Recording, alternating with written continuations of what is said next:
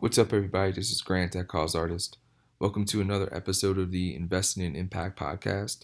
Today, I'm speaking with Joshua Haynes, the managing partner at Masawa Fund, on working in 35 countries, speaking 7 languages, and using natural medicine, technology, and workplace wellness to help billions of people live impactful lives in the global economy. Joshua's story is pretty incredible and powerful. He overcame depression, anxiety, and an eating disorder in a tough childhood, raised on welfare by a single mother. Throughout his 20 plus year career, he's been at the nexus of innovation, technology, and social impact. He served as a Peace Corps volunteer. He's been a data analyst, a software developer, consultant, and he also served as a diplomat in the Obama administration in the USAID program and managed $190 million in impact grant funding for the US and Sweden governments. He has a degree from Boston University in finance and an MBA from Tufts University. Masawa, as he says it, is the Mental Wellness Impact Fund, and they have a laser focus on financial viability, social impact maximization. Sorry for the intro being a little short. I'm a little bit under the weather, but I really wanted to get this conversation out with Joshua because it's a really impactful story and journey about what he's overcome in his life, but also his passion for, using capital to impact the world in a lot of different areas, especially globally. So I really hope you enjoy the conversation. As always, Grant at causeartist.com if you have any questions, or if you want to request anybody be on the show, or you yourself want to be on the show, by all means, reach out. I hope everybody's staying safe and have a great day and have a great week. Thanks. Bye. Usually how I like to start these is with the individual's journey on how they sort of to get to their life's work, so to speak. A lot of people, when I talk to them, they're in that sort of phase of their life where they're working on, something that will maybe not define them, but it's going to be a big chunk of their life that they dedicate themselves to. So talk to us about the journey. I know it's been a long, tough road for you, but I mean, if you want to give us a little bit of the cliff notes, you could start wherever you want on how you start. How and why you started the fund. Right, absolutely. Well, thanks so much, Grant, for also having me and having us. This is exciting to be here. I think our journeys are never linear. It's always zigzag back and forth, and where we are now is never where we ever expected to be. But that happens to a lot of us, right? Mm-hmm. So I was fortunate to be raised by a single alcoholic mother on welfare in New Mexico. And I say I was fortunate because I had to learn a lot of hard life lessons pretty early on. Responsibility, caring for my family, adaptability. I went to 6 high schools in 3 years. But I was one of the lucky ones that was able to get out of that catch-22 of poverty, welfare, because I was good in school and I could make people laugh. And I won a scholarship to move to Germany for a year to live with a host family. Wow. And so on that year of living with a host family in Germany, where I saw what a real family could be. Now, when I say real family, of course, my family was a real family, but what a more traditional, or at least that type of family could be, they really changed a lot of things in my mind. I learned I was really good at learning languages and assimilating into other cultures. I was really good at kind of understanding how pieces fit together. And then that kind of guided me for the next, 15, 20 years. I had a number of really interesting careers. I was a Peace Corps volunteer in Morocco, working with artisans and cyber cafes. I was a software developer, worked on data analytics all around the world, helping really big companies get even richer. Yeah, that didn't fit so well. It didn't feel so well because I felt, something needed to happen. It wasn't just like helping these people get richer. And then I spent a lot of time looking at the power of technology in developing countries, innovation, human rights, civil society, and was fortunate to be a diplomat in the Obama administration, where I managed a portfolio of about $190 million in innovative grant programming and really worked on shifting the power dynamic between those who had money, the government, those who give all this aid money out, and those who received money. But, starting when I was about 35, finally came to terms with the fact that I needed help. It wasn't just that I could have this funny guy, this smart, spoke all these languages. It was really about, I was broken inside.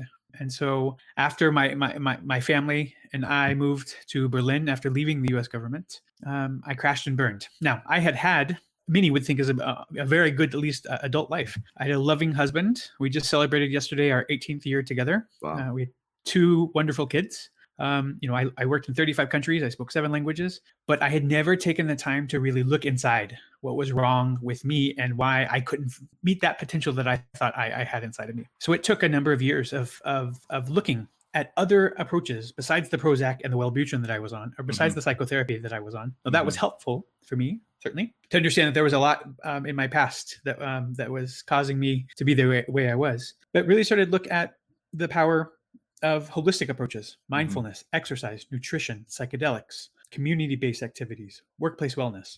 Then realized the size of this issue of mental illness. The stats are alarming, and it's something even after COVID-19 we can't really talk about too much. Although maybe it's a little easier. The fact that depression is the number one cause of disability worldwide. That it costs $1 trillion a year in lost productivity because of mental illness. But there's all these innovations that are happening. I know some of the other people you've talked to, and there's a lot of really exciting stuff happening in terms of us being able to be okay with ourselves. And then started looking around about the financing. So who's paying for all this to happen? Yeah. Sure, there's the VC model. That's important. That capital is an important catalyst. But for me, it was really important to also be able to drive increased social impact. And we found that there were no impact funds that were focusing as much on maximizing social impact as it was on maximizing profitability. And then in November of last year, took the plunge and started Masawa, the Mental Wellness Impact Fund. It's quite obviously a journey from a bunch of different career landmarks and personal sort of landmarks. And I think the one thing we want to go back to real quick was under the Obama administration, was that under the U.S. aid program? Is that what that was for? And that was injecting charitable aid, or is that more entrepreneurial sort of allocation of capital into, rural areas around the world? Like, how was that money allocated? And was that really like a learning sort of exercise for you? And obviously did that help with sort of the process of creating the fund in some sort of way? Yeah, absolutely. So that was, with the U.S. Agency for International Development, and actually in partnership with the Swedish counterpart. So I was fortunate to also be in Sweden as a Swedish employee. That was this big American guy being there in Sweden, which was great. But that was providing, for the most part, grants to set up various different programs, whether it be around internet freedom, internet governance, or setting up innovation centers in places like Cambodia. That really were catalysts for social enterprises, for civil society to be able to hold the power about how they dealt with the aid, the funding that they were getting themselves. After you, I guess, were done with that seemed to be, or a little bit after, a point where personally you kind of had this inward journey of facing some facts in your life, inner demons, if you will. I think we all sort of have them in different levels, for sure. Was there like a night or like a week? Like what exactly do you think was sort of the breaking point? And did you then stop taking your sort of traditional medication, or did you see that as being an issue? Or was it just everything was building up for 35 years? Yeah. So I think, realizing that, I needed a Prozac too, just like my mom was always on. Right. Like that was when I was 35. Most of my life I weighed 135 kilos, 300 pounds, and, had a really bad eating problem. And so it got to a point when I first got on Prozac when I was 35 that I just couldn't handle it anymore. Like I could only think about food, like get food in my mouth. That's the only thing that's gonna hold me or respect me. Because I couldn't respect myself. And then when it came to Berlin, I had a really great job, but within 2 weeks I got fired because I could not function.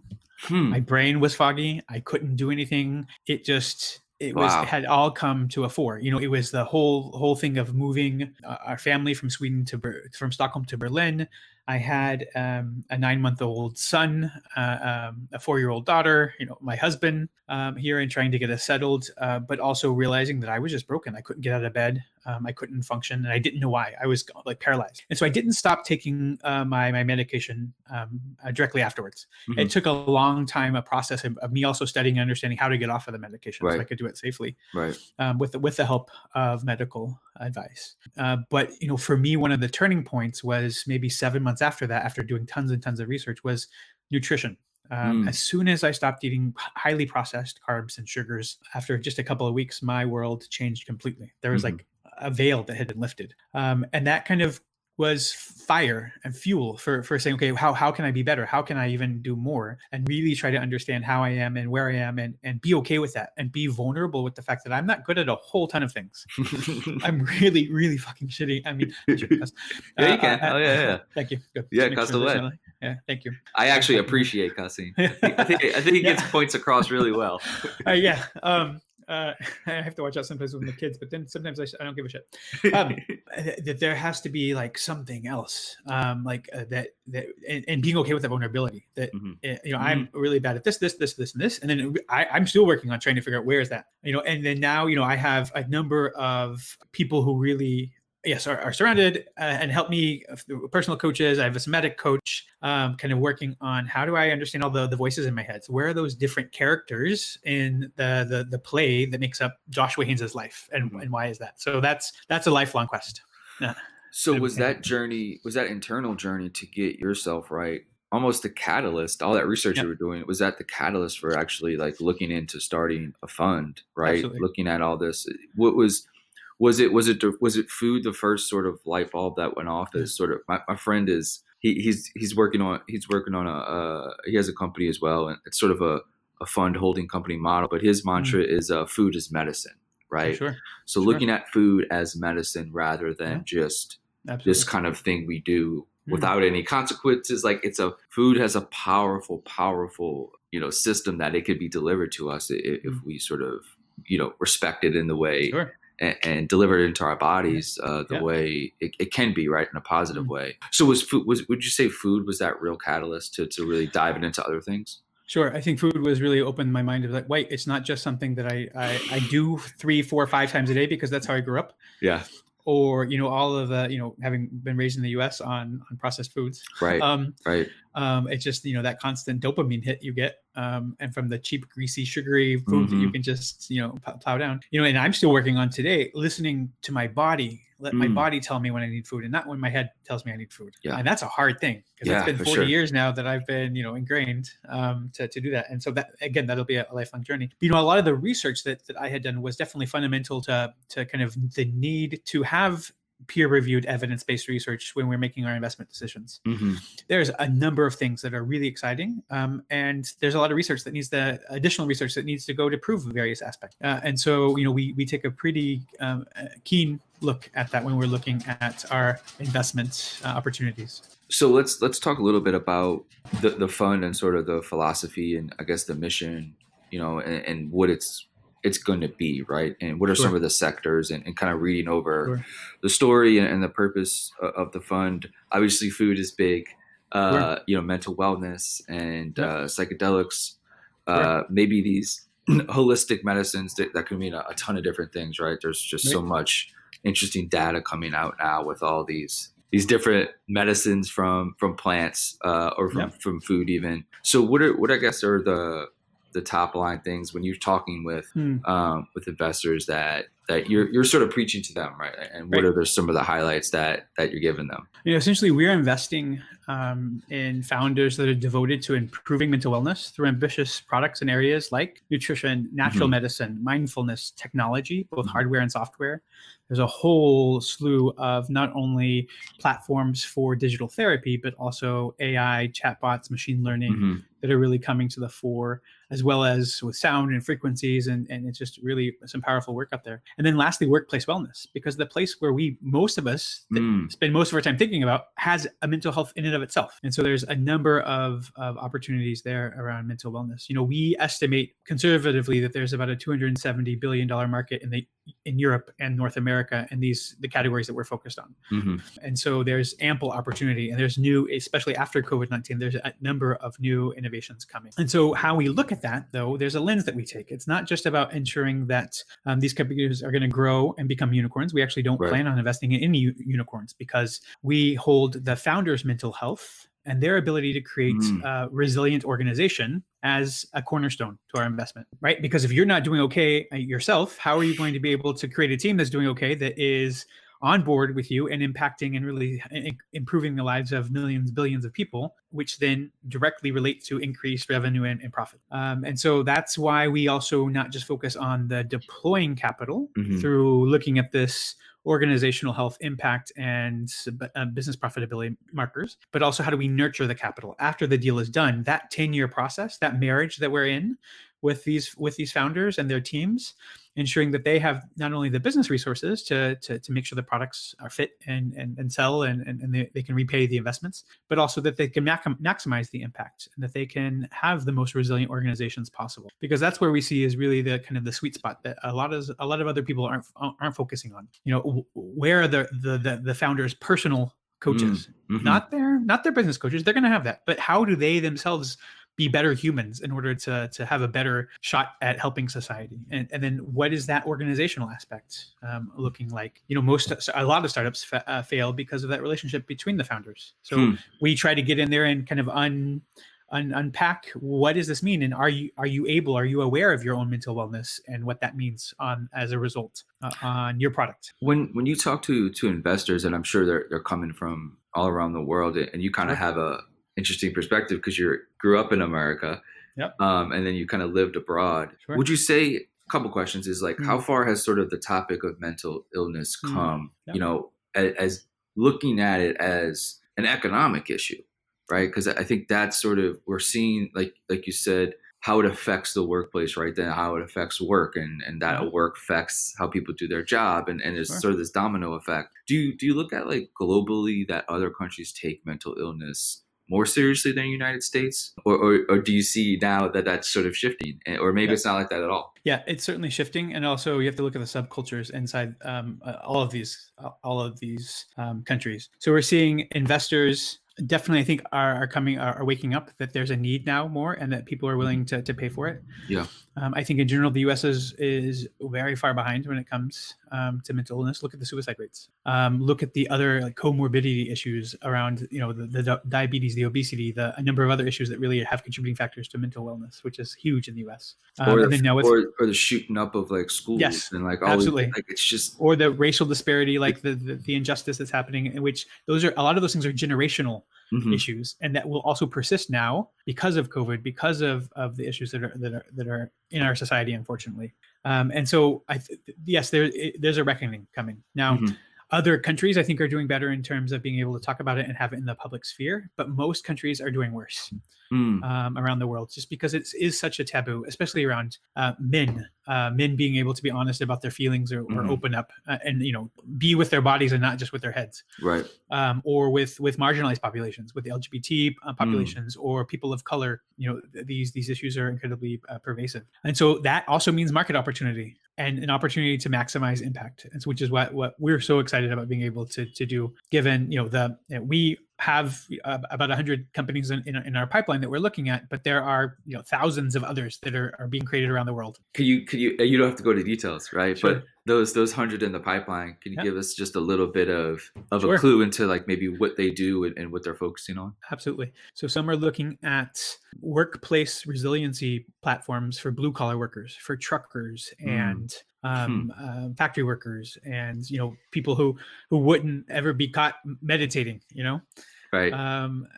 There's anonymous chat platforms in Africa with licensed therapists so that they can maintain their dignity and not have to, because they can't talk to their family about these. Some are psychedelic in nature. We're looking at actually creating the molecules around psychedelics and trying to synthesize those.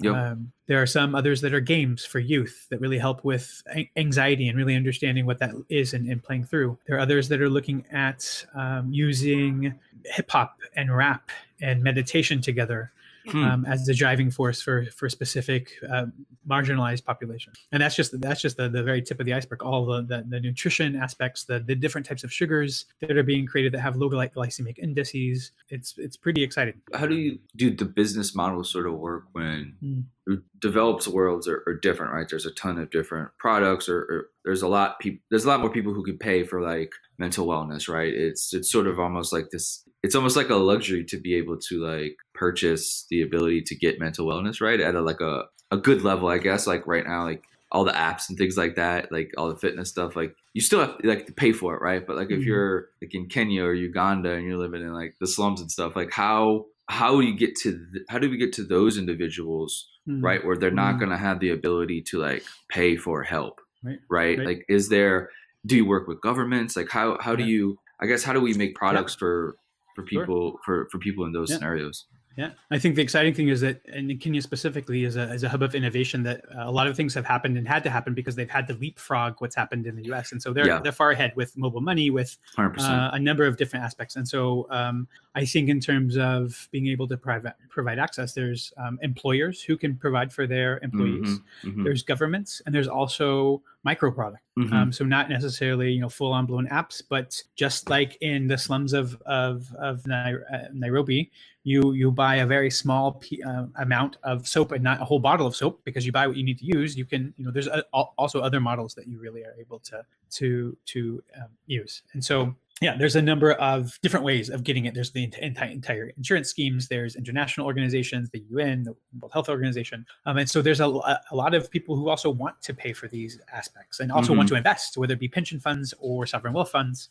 because they see the power in reducing the cost that mental illness has. If you look at the cost of absenteeism because you can't get out of bed, right?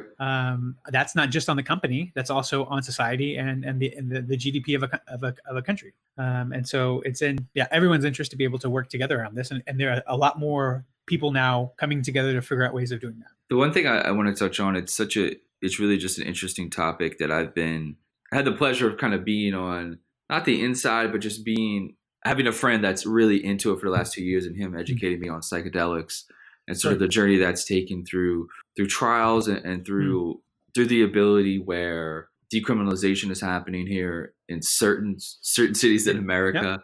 Yeah. And I guess, what's your perspective on that? Like, if you've done a lot of research on it? I mean, there's tons of data coming out on it now that's overwhelmingly positive. Sure. It seems like.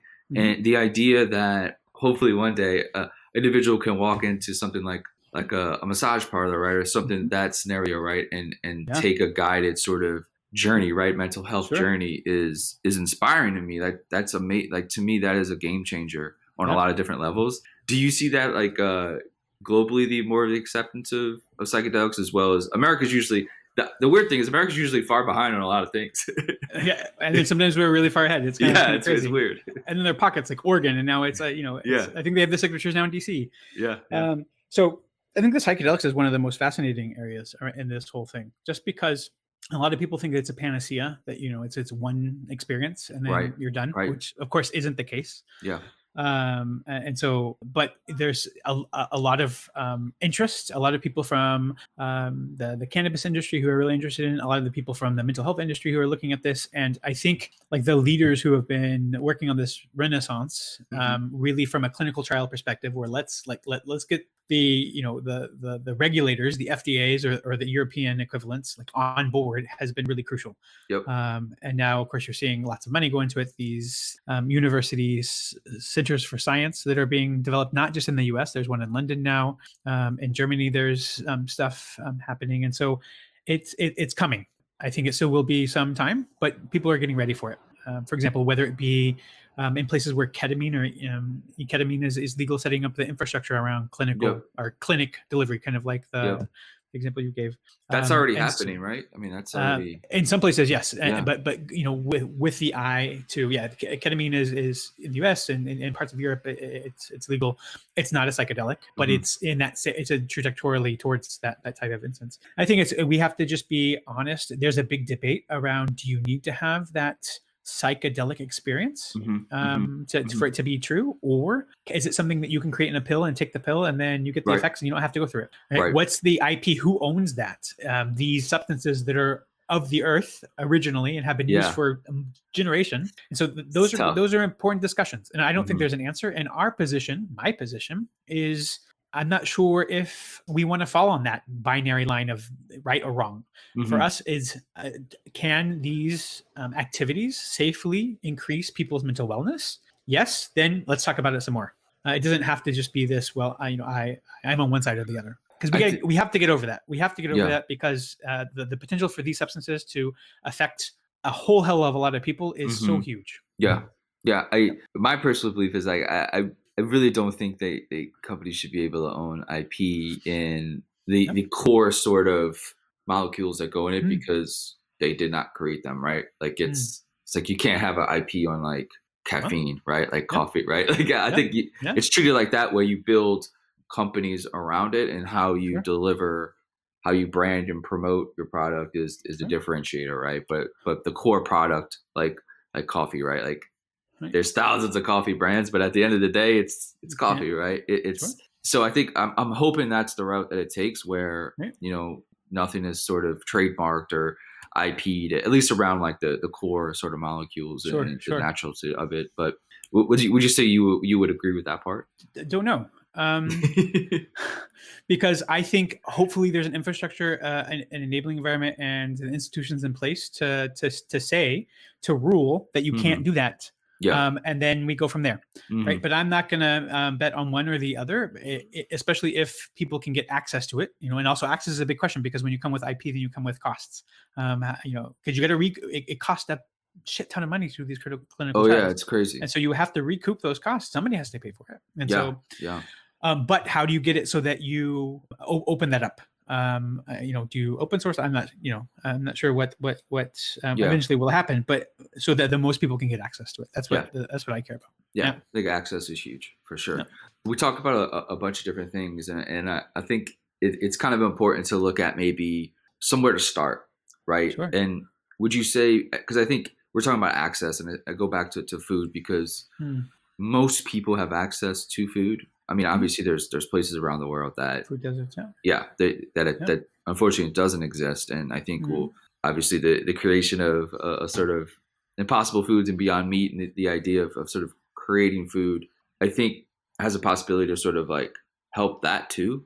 Maybe get people that never had food, like how can we grow food where it doesn't grow is really interesting, and get to people that are dying of starvation. That seems to be really weird that still happens, because we could just like create food in the lab, right? So like I don't know. It's not an access issue; it's a political issue. Yeah, just like poverty is a political issue. But I guess the access, I meant food. Like, would you say food is a good place where individuals can start, or where I think so.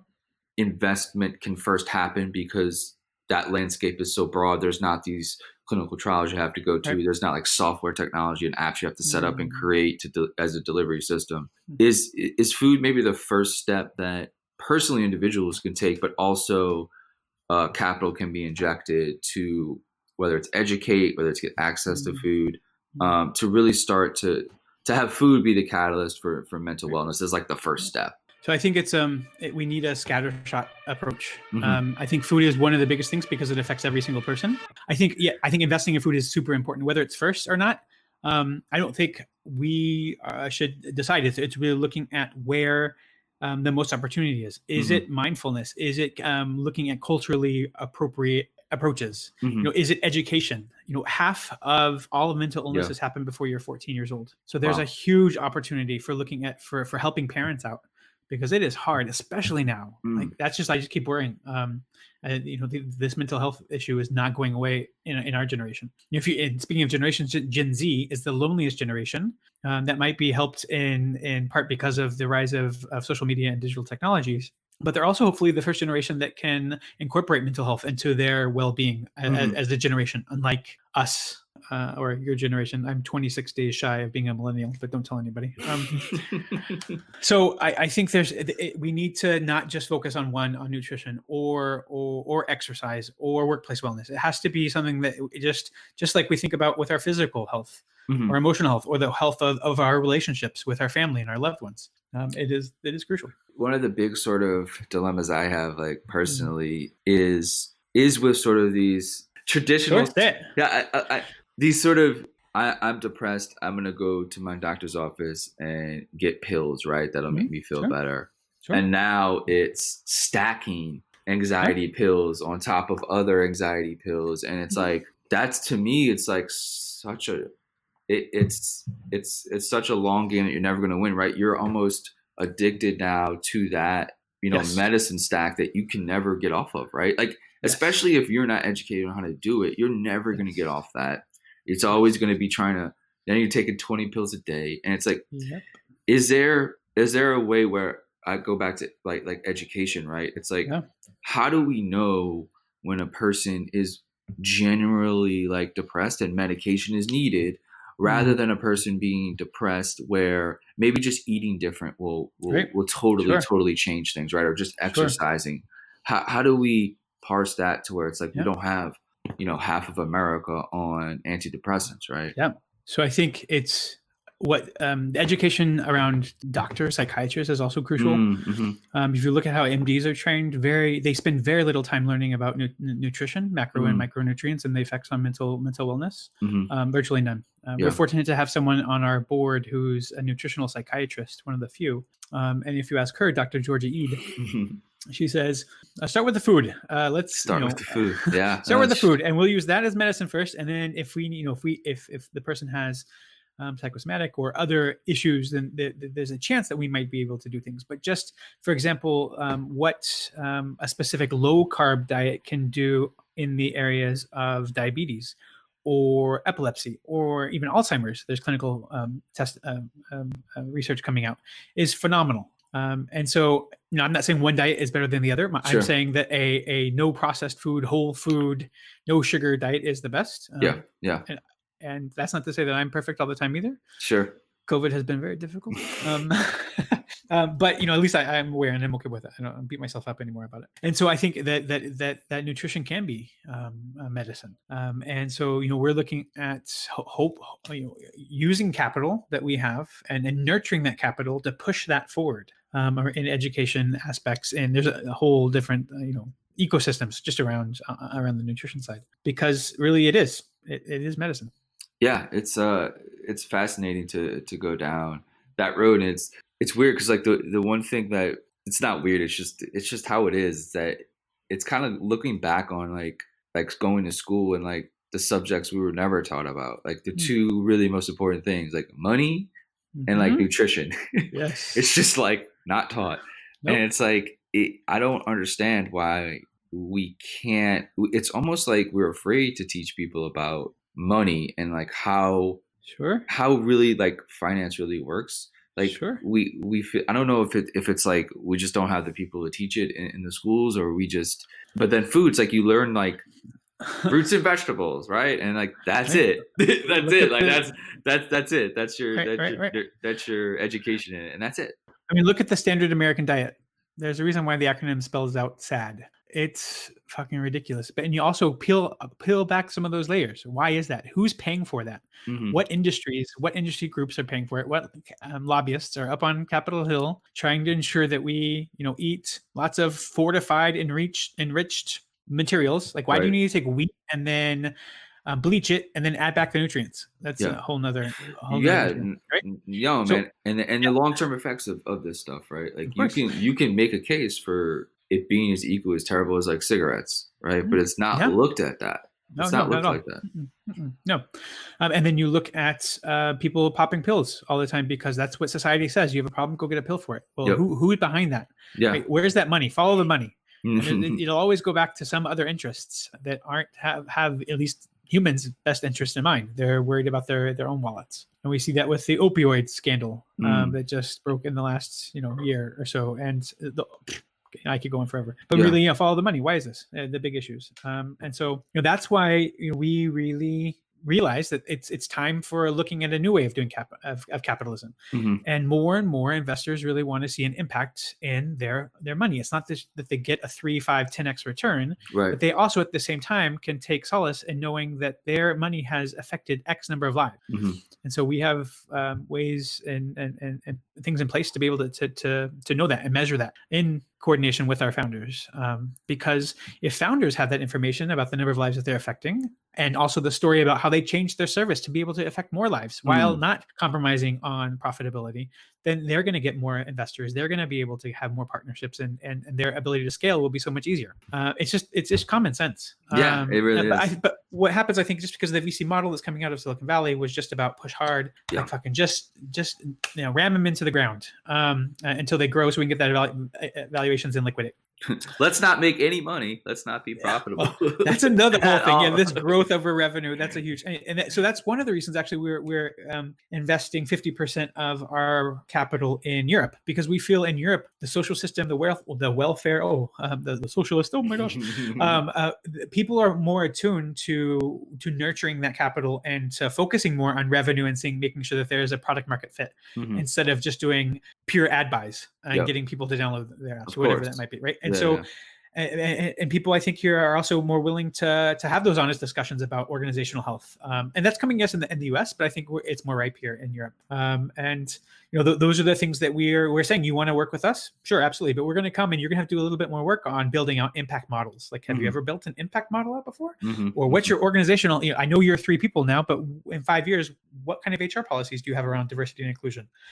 People's heads spin, but they understand the importance of looking at it now. It's an incredible and fascinating conversation that this sort of mental wellness sector is sort of like exploding in a really good way, because I think I think just education really matters, and I think people are like seeking out that, and they're finding it on their own, right? Sure. You're not getting taught at school, but if you're a 15, 16-year-old kid and you want to research food, right? Or you can do that now, right? You can find a wealth of information, watch videos and really do, some incredible knowledge seeking on your own, which has never happened in human history before, right? So that's, to me, a positive is having that education as like a delivery system early on. And if the schools don't want to do it, then hopefully there's a market opportunity there where companies can do it. But we talked a lot about the past and what's going on now. I'd like to end on sort of future a little bit. And I know it's a little uncertain times, obviously, right now. But what do you hope to see the next 3 to 5 years in your space? From the fund. I guess what's your thought process around that? What do you like to think about long term? Sure. I think a number of things. First, that mental illness really comes out of the dark. It's no longer this crazy silent pandemic that exists. Right. That there's amazing uptake, that providers, insurance providers, and health systems really prioritize it, and it's in budgets, and it's all around. And that by default, organizational health is something you talk about, not just about the return on investment, but what's the return on organizational health. And as we see the increase in ESG and impact funding in the investment world happening, that we finally hit the tipping point where impact is expected and not just that returns. And I think that's those are all points that we've built to help push forward in our small way. Right. Because even though we'll be a 50 million euro fund, it seems like a lot of money. It's nothing. That is next to nothing. It's not even like a half of a grain of sand in the whole grand scheme of things. It's crazy to think, right? Yeah, it's crazy. But by kind of being on like these early, like pushing the envelope about and holding ourselves accountable. For example, the potential finance that we as a group can get is actually directly tied to meeting those impact targets. If we don't meet them, which is verified by an independent entity, then we don't get all of our carried interest. And nor does our LPs, because our limited partners, those who invest in us, need to hold us accountable, not just for the profitability of these companies, but also for the impact maximization of these companies. And their money is directly tied to it too. So that's kind of a part of the paradigm shift that we're working to put in place, because it can't just be about the finances anymore. Even though we all say, yes, we want to be focus on mental health, and we know increased mental health is good for society. Okay, well, show me the fucking money. Like, where is it? And show me the number of people who have been improved. Show me the research. Like, we're funding our randomized control trials, evidence-based access. If we need to, we'll partner with others to fund clinical trials. Like, it's important that we have that data, and that data is rich, so that we're not making the mistakes of just whoever has the best ad buy or has the best marketing campaign win. That's not. Doesn't cut it anymore, especially in this area. Yeah. I appreciate you taking the time, man. It's a long journey. It's going to be a long fight. It's sort of, two sides are really, it's kind of that, man. I know there's going to, like you said before, there's going to be some lobbyists that are going to be, taking the other side of things. Right. And it's going to, it's just, it's it's going to be a battle for everything, but we need capital to fight it, right? Like that's the main point. And then that capital allocated correctly can show improvement, show the data of what's happening. I mean, that's the road to success and really healing, right? And kind of just taking that next evolution where depression is no longer an issue, or it's a disease that can be quote unquote solved, right? In some way. So keep up the amazing work, man. And I wish the best of luck for this year, and obviously next year. Hopefully it's a little bit more normalized, and stuff could rapidly start to set in motion. So thanks for everything, man. Appreciate the time. Thank you, Grant, and thanks for the work that you do. Continue the newsletter; it's great, and best of luck to you as this podcast is taking off.